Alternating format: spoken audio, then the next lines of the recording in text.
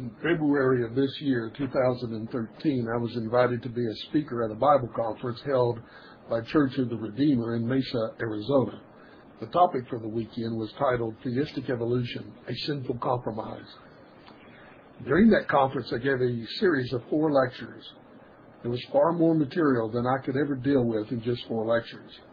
Since then, I've expanded those initial 4 messages into about 15 or 16 messages, of which you're listening to one of these. I encourage those who are listening to these messages to visit my publishing website, which is at triumphantpublications.com, and read for free a written version based on all of these messages. These messages are also being compiled into a published book titled Theistic Evolution, a Sinful Compromise, scheduled for release sometime in mid-June of this year, 2013. My website will guide you on how to purchase a hard copy when available. If you don't want to purchase a hard version, you can read the transcript of the book by simply going to my website and clicking on the appropriate box titled Theistic Evolution, a Sinful Compromise Transcript. Also on my publishing website, I've listed links to all the audio messages found on sermonaudio.com under the general topic, Theistic Evolution, a Sinful Compromise. May the Lord bless you as you listen and or read about this very dangerous view that is gaining ground, unfortunately, among certain churches and institutions. As I bring this lecture series to a conclusion, let me just summarize why theistic evolution is a sinful compromise. The lecture series, as I've indicated, was titled Theistic Evolution, a Sinful Compromise. I fully meant to say a sinful compromise. Does this mean that I think any person who holds to this view is an unbeliever? Not necessarily. Do I believe that they have seriously compromised the faith? Yes, I do. Do I believe that those who endorse some form of theistic evolution should be officers in the church and professors in colleges or seminaries? No, I don't.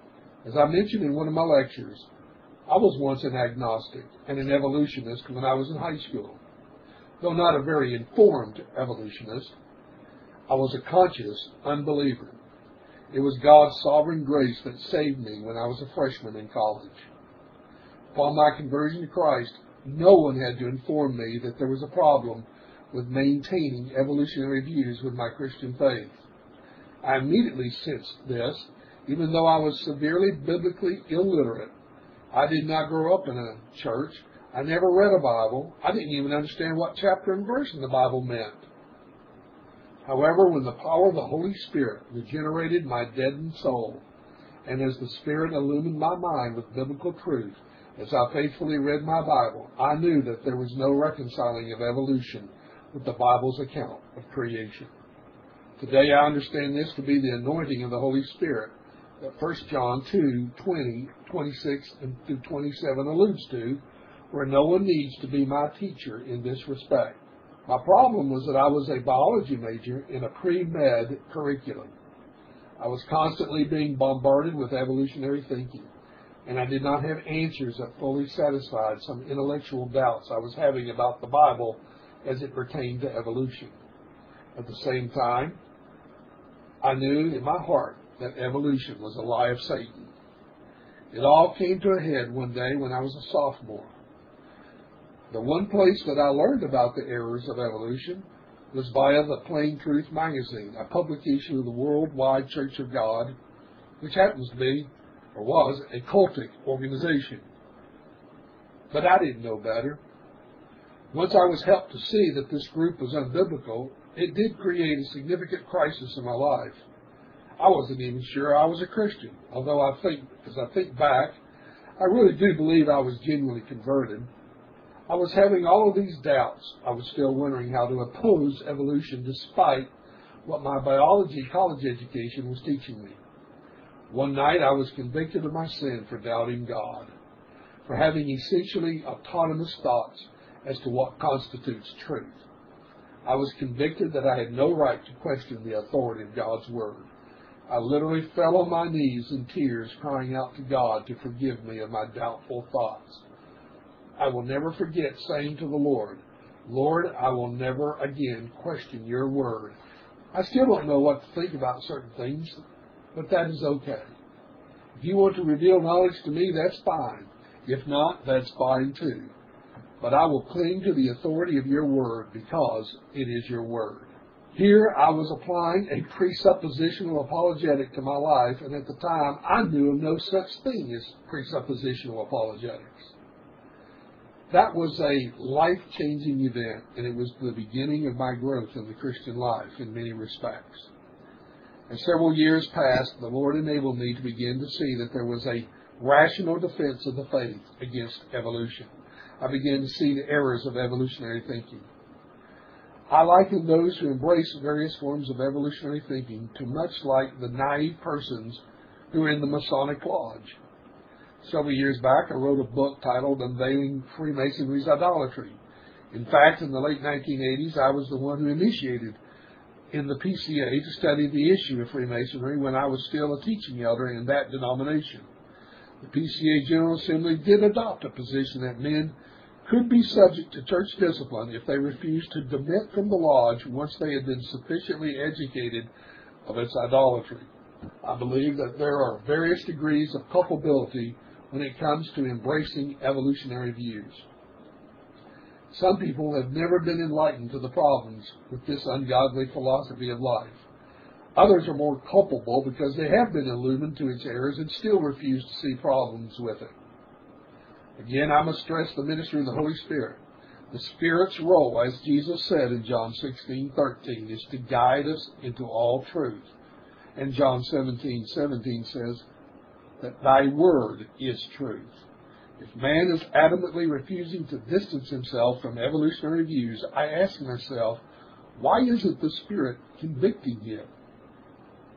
So, why is theistic evolution a sinful compromise?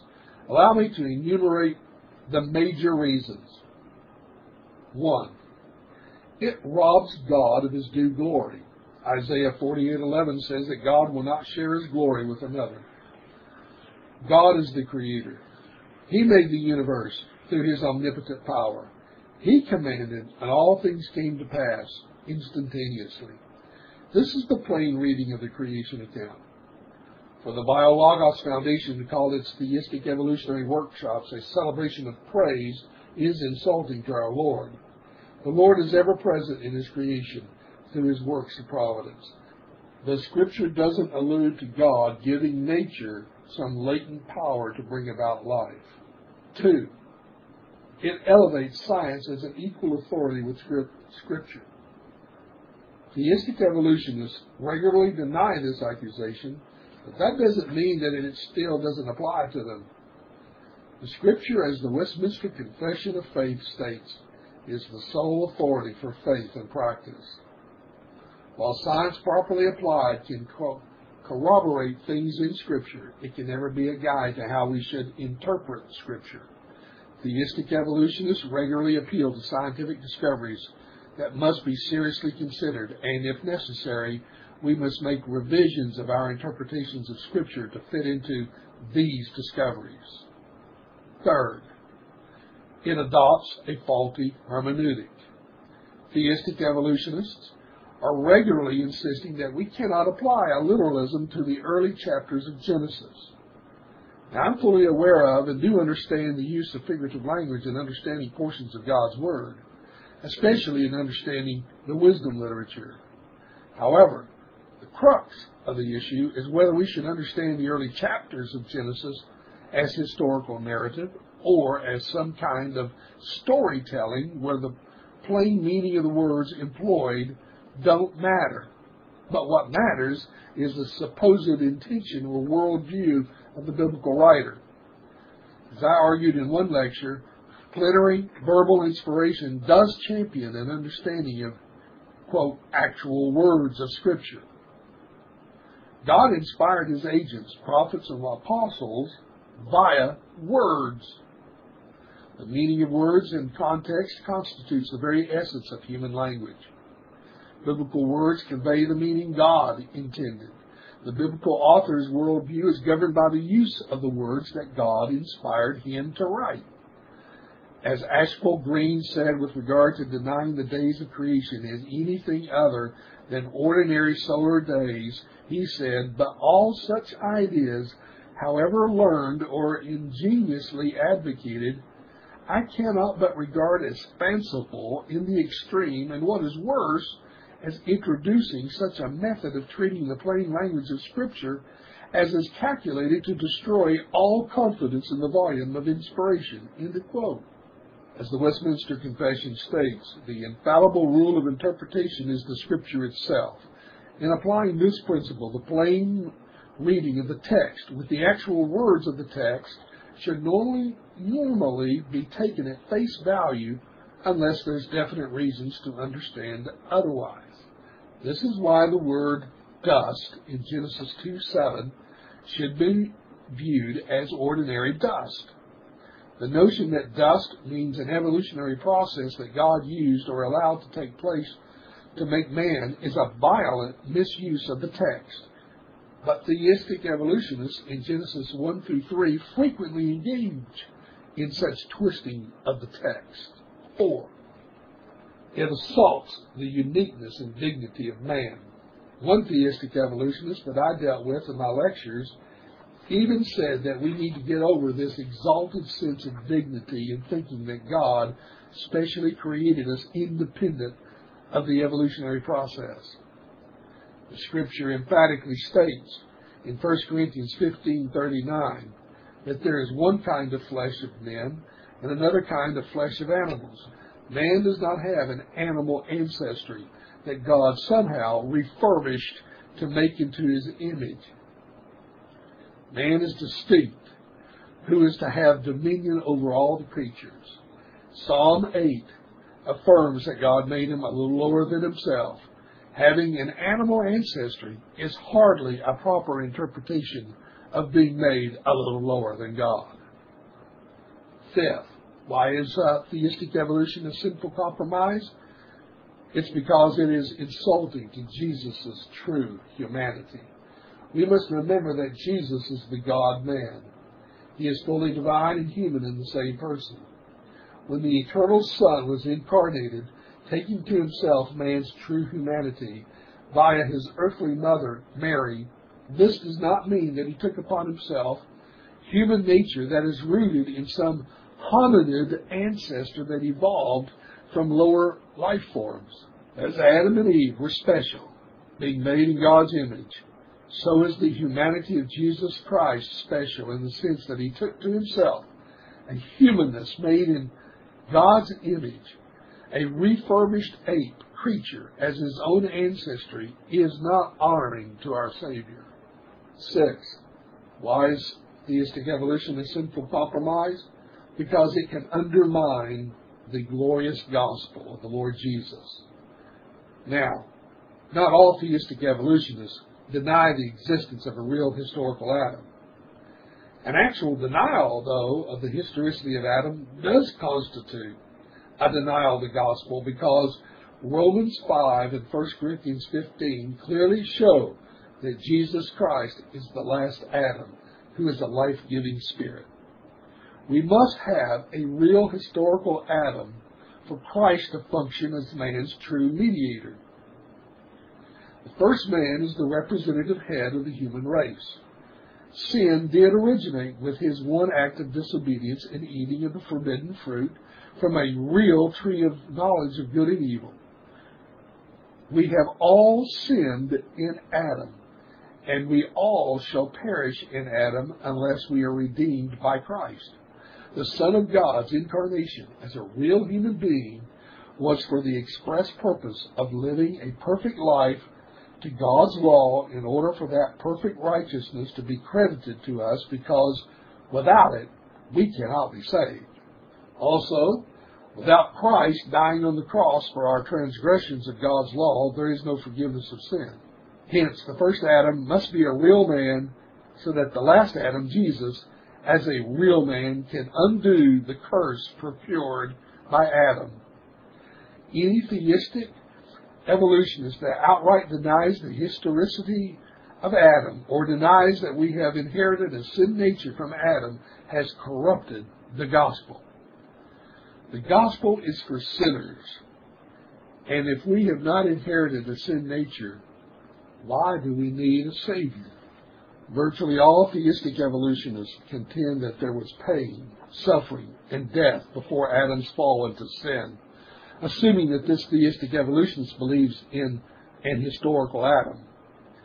The great emphasis of 1 Corinthians 15 is that Jesus Christ, as the last Adam, brings life to all in union with Him, while all in union with Adam both physically and spiritually die.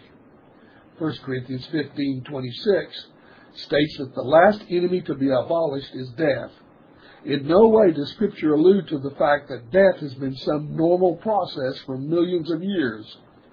1 Corinthians 15:54-57 pictures the sting of death being removed by Christ at His glorious second coming, which is also the day of victorious resurrection for believers.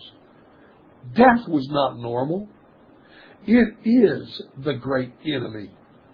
However, theistic evolutionist Peter Enns thinks it's a myth to view death as the great enemy. 7.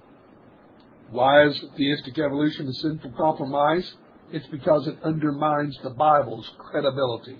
One of the greatest dangers of theistic evolution is that it undermines the Bible's credibility. If the newest scientific discoveries must be used to properly interpret the Bible, then what most Christians thought about creation must be revised. For example, the days of creation are not really days, but millions of years, supposedly. The sequence of the formation of animals can't be what the Bible says, with birds being created before insects, because insects supposedly evolved first. Man cannot have been made from actual dust, because man evolved from lower life forms. So dust isn't really dust. Woman could not have been made from an actual rib of man, because females evolved with males. The flood never really did cover the whole earth, because geology tells us that this is impossible. Man could not have really lived for 900 years, because this is impossible. It must have rained on earth prior to the flood, because how could life forms have evolved without rain on the earth? If evolution is true, then the survival of the fittest demands that I should do whatever is necessary for my own benefit. Therefore, why should I think the Bible is correct when it calls me to deny myself? If sexual freedom is a means that a better gene pool is formed for the continuation of the human race, why should I be so concerned to abstain from carrying out my sexual desires? If Adam wasn't necessarily a real person, then what assurance do I have that Jesus rose from the dead? If the gospel isn't really dependent upon a historical Adam, then why is my salvation dependent upon a real resurrection? I know of some professing Christians who don't think I have to believe in a real resurrection, so why shouldn't I think that all that matters is the notion of a spiritual resurrection of sorts? I could go on and on with examples of questioning the credibility of what the Bible says. I could go on and on with examples of questioning the credibility of what the Bible says, if the words of the Bible can actually mean all kinds of things. Why should I trust the Bible more than science, if science is necessary to give me the right understanding of the Bible? Theistic evolutionist Greg Davidson argued that those of us who believe in a young earth creation, based on an interpretation of the Bible, are actually hindrances to helping lead people to Christ, because we are championing what he calls bad science. The reality is, Satan is a real diabolical being who tempted Eve in the Garden of Eden to question the credibility of what God verbally told Adam and Eve. Satan's great deceptive lie is, has God really said? I am thoroughly convinced that evolution is one of the greatest tools of the devil to deceive men. Satan wants us to think that we are nothing more than highly evolved animals. If we are really animals, then we really aren't that special after all. Is it any conclusion, is it any coincidence that the acceptance of evolutionary thinking has brought such great misery upon the human race. Darwin's geology teacher, Adam Sedgwick, who did not advocate a uniformitarian view of geology, wrote Darwin complaining about what his theory would eventually bring to mankind, untold misery that would be unparalleled in all of human history. Sedgwick was right. Eugenics champions evolutionary thought. Even a former professor at a supposed conservative seminary has come to the point to openly advocate the creationist need to rethink their biblical convictions due to evolutionary truth. So in conclusion to the whole lecture series, one of the greatest dangers that the visible church faces today is the growing threat of theistic evolution. I call it Pandora's theological box. Once opened, all sorts of terrible things begin to occur. One of the consistent things that I have read from those who advocate some form of evolution is that we live in an age where we just simply cannot ignore the findings of science. Once something is elevated to a position that is necessary for us to interpret the Bible correctly, then that thing eats up the Scripture. Evolution becomes necessary as a lens through which we must revise our old ideas about creation. The earth cannot be around 6,000 years old because science says so. But the problem is not science per se. The problem is a particular view of science that has hijacked this realm of human knowledge. There are a sufficient number of equally educated scientists who contend that there is no conflict with the findings of science with a young earth view. We cannot ignore nor escape from our governing presuppositions, that is, our worldview. If we look at the so-called evidence from an evolutionary perspective, we draw conclusions favoring evolution. However, if we interpret the evidence using solely the lens of Scripture, then we can understand that the universe was indeed created in the space of 6 days. The heavens do declare the glory of God. God really and truly instantaneously spoke the vast heavenly host into existence by the word of his power. We can understand that man is not simply a highly evolved animal that God somehow refurbished with a soul, but man is the apex of God's creation. Adam is the creation of God by God's instantaneous act. Eve is the glorious creation of God by his instantaneous act. Man, male and female, is both a body, soul at the moment of their creation.